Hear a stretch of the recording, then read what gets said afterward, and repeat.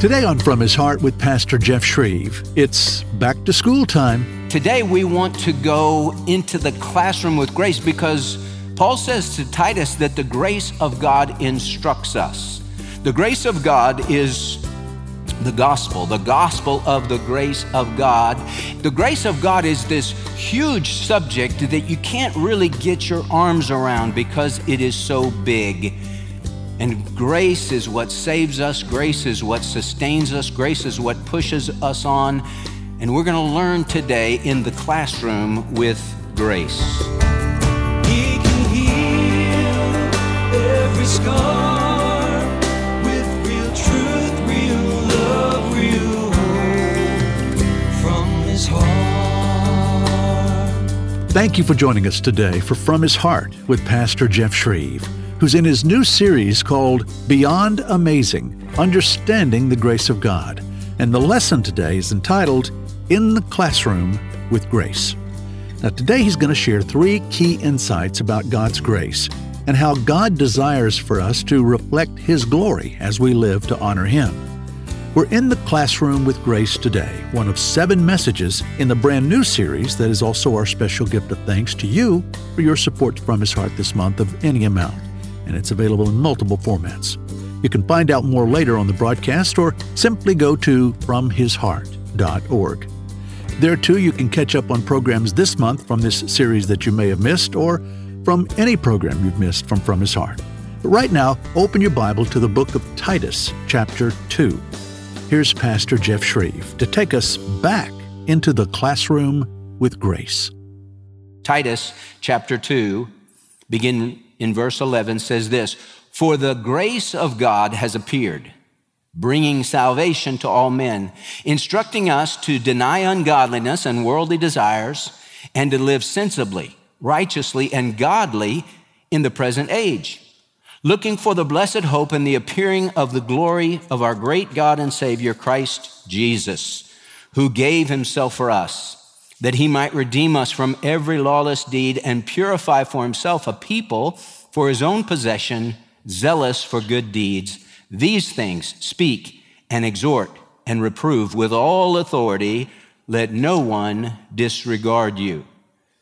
Paul is telling Titus these things are important. He left him in Crete to set up the church and to put in order that which remains. And he said, these are the things that you need to emphasize in the classroom with grace.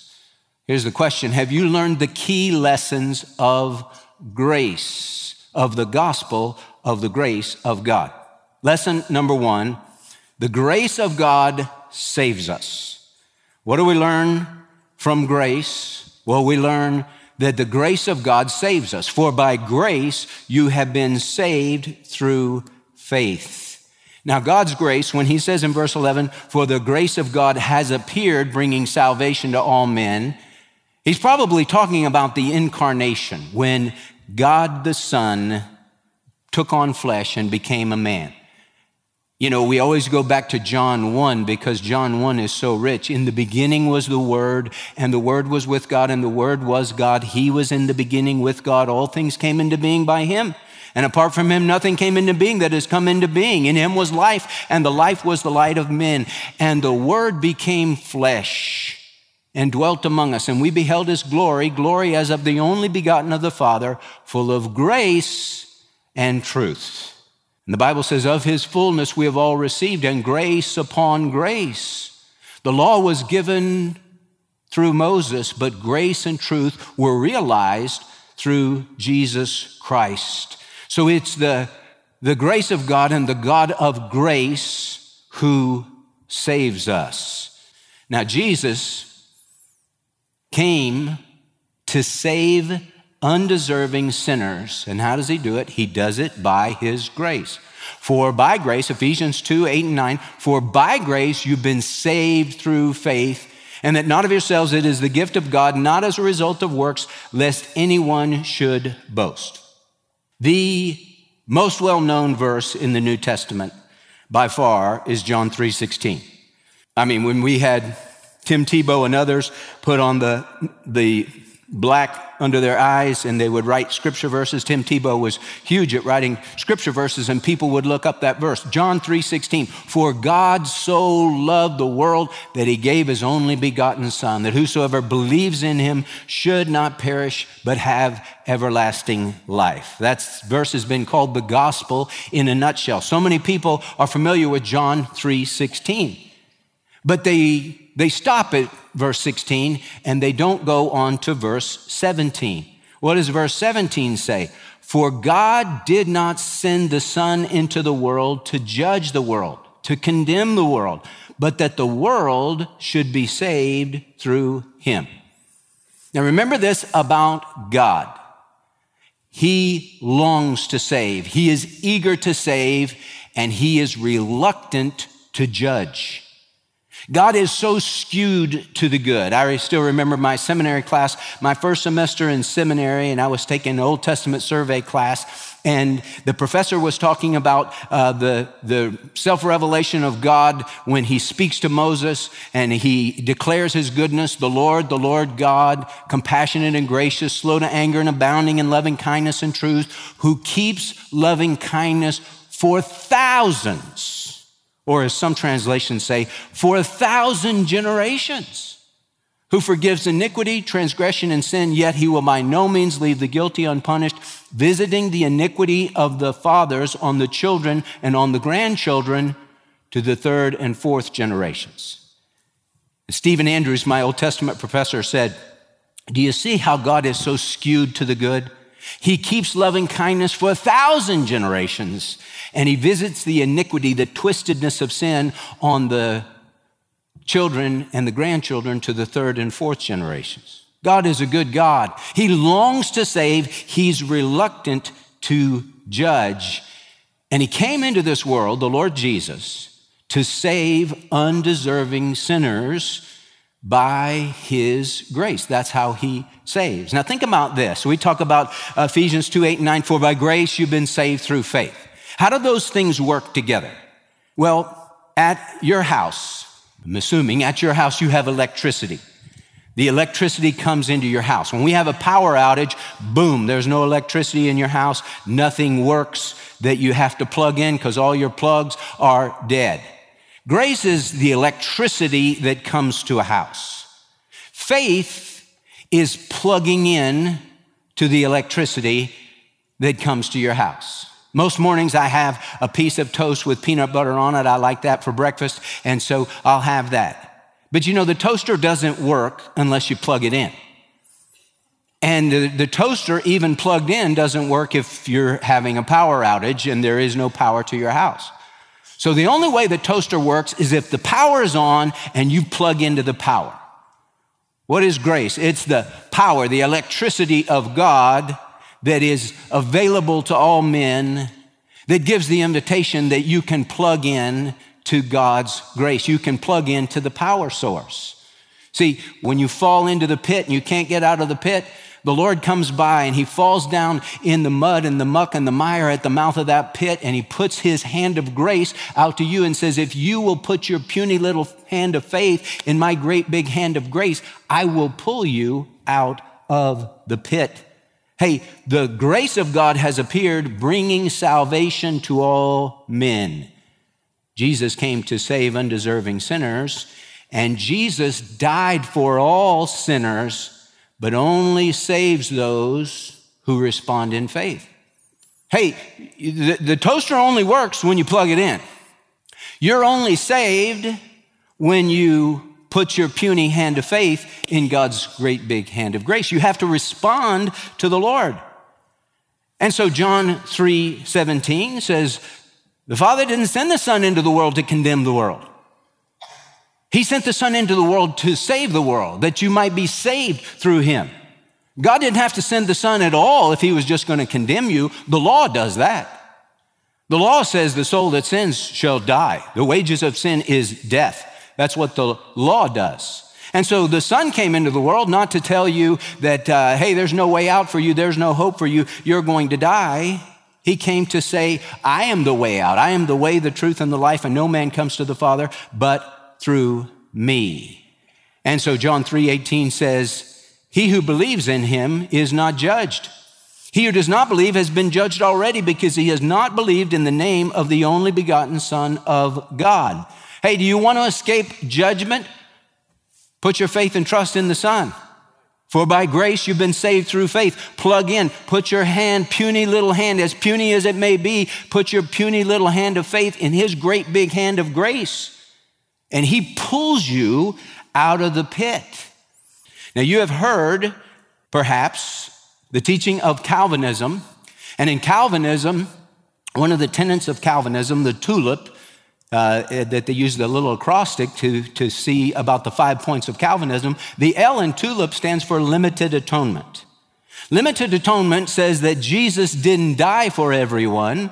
He just died for the elect. That's limited atonement.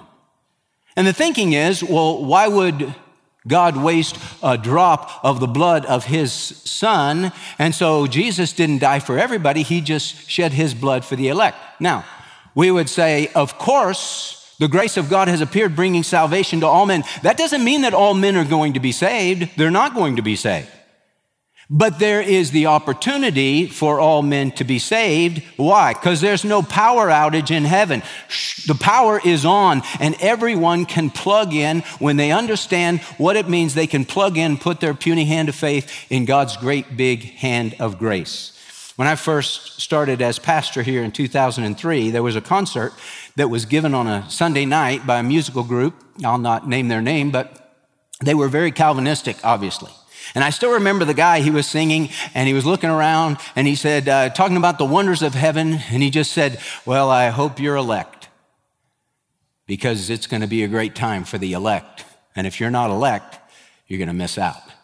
There was no hope there. It was just like, man, I hope I'm elect too, but how do I know if maybe I'm not elect, maybe God didn't pick me, and so I'm just destined and doomed to spend eternity in hell. You know, that doesn't sound like what the Bible has to say. You know, the last chapter of the Bible, Revelation chapter 22, it puts it like this: and the Spirit and the bride say, come. And let the one who hears say, come. And let the one who is thirsty come. Let the one who wishes take the water of life without cost. Romans 10:13. Whosoever shall call upon the name of the Lord shall be saved. We have a hymn that many of us have sung over the years. Whosoever will may come, based on Romans 10:13. Whosoever will, send the proclamation over vale and hill. 'Tis a loving Father calls the wanderer home. Whosoever will may come. The Spirit and the bride say, come. If you want to be saved, you can be saved. And you can plug in to God's grace. For by grace, you have been saved through faith. And not of yourselves, it is a gift of God, not as a result of works, lest anyone should boast. Now, I think Revelation chapter 20 that speaks of the final judgment, the last judgment of all, is when God has to judge. Remember, he's eager to save, he's reluctant to judge. But when God has the final judgment, it's called the Great White Throne Judgment, Revelation 20, 11 through 15. Very interesting. Death gave up the dead which were in them, and Hades gave up the dead which were in them. Death has the body, Hades has the soul. They come together, and every unsaved person stands before the Lord. Every Christ rejecter, every Christ neglecter stands before the Lord to give an account, to have his or her day in court. And it says the books were open, which were the book of deeds. You know, God records everything that we do. And at the Great White Throne Judgment, you're going to be judged according to your deeds. So ironic, people think they can get to heaven by their good works. No, that doesn't get you to heaven. That's how you're going to be judged, because you're going to find out how terrible a sinner you actually are. The books were opened, which is the book of deeds. And another book was opened, which is the book of life. That's kind of strange. You say, well, why is that strange, Jeff? Because everyone at the Great White Throne Judgment is an unbeliever. Everyone at the Great White Throne Judgment is lost. No one at the Great White Throne has his name in the book of life. But another book was opened, which is the book of life. And it says, if anyone's name was not found written in the book of life, he was thrown into the lake of fire. That's the second death, the lake of fire. That's what we know as hell. And the Lord brings the book of life to that judgment, even though no one's name that's going to appear before him is in the book. Why does he do that? It's to show every single person that Jesus died for them. That salvation came to all men, but that they rejected, that they neglected, that they insulted, as it says in Hebrews 10, the Spirit of grace. They trampled underfoot the blood of God's own Son. And he's going to show every single person, I died for you. Your name could have been in here, but you said no to me. You wouldn't plug into my grace. You wouldn't put your puny little hand of faith in my great big hand of grace. You said, in effect, this is God talking to the sinner at the great white throne judgment. You said, in effect, God, not your will, but mine be done. So now I say to you with a broken heart, not my will, but yours be done. And every man's name and every person's name who was not found written in the Lamb's book of life was thrown into the lake of fire. Hey, in the classroom with grace, we find out that the grace of God is what saves us. Second lesson, key lesson from the grace of God. It's the grace of God that sanctifies us. Not only saves us, but sanctifies us. Look at it again. For the grace of God has appeared, bringing salvation to all men. And what does it do? It teaches us. It instructs us, instructing us to deny ungodliness and worldly desires and to live sensibly, righteously, and godly in the present age. Now, what we see in the passage in Titus 2 is we see the three tenses of salvation. You know, we talk about being saved. Hey, have you ever been saved? But then the Bible talks about the fact that you are being saved. Work out your salvation, the scripture says, with fear and trembling. Work out what God has worked in. As you therefore have received Christ Jesus the Lord, so walk in him. There's the past tense, there's the present tense, and the present tense of salvation is called sanctification. Sanctification is the process by which God makes us like himself. See, God saved us to live a life of holiness. He didn't just save us to get our names written in the Lamb's book of life and says, I'll see you when you die. And you're good to go. It's like, well, what's he doing in the interim? He says, well, now I'm working on you to make you more like me.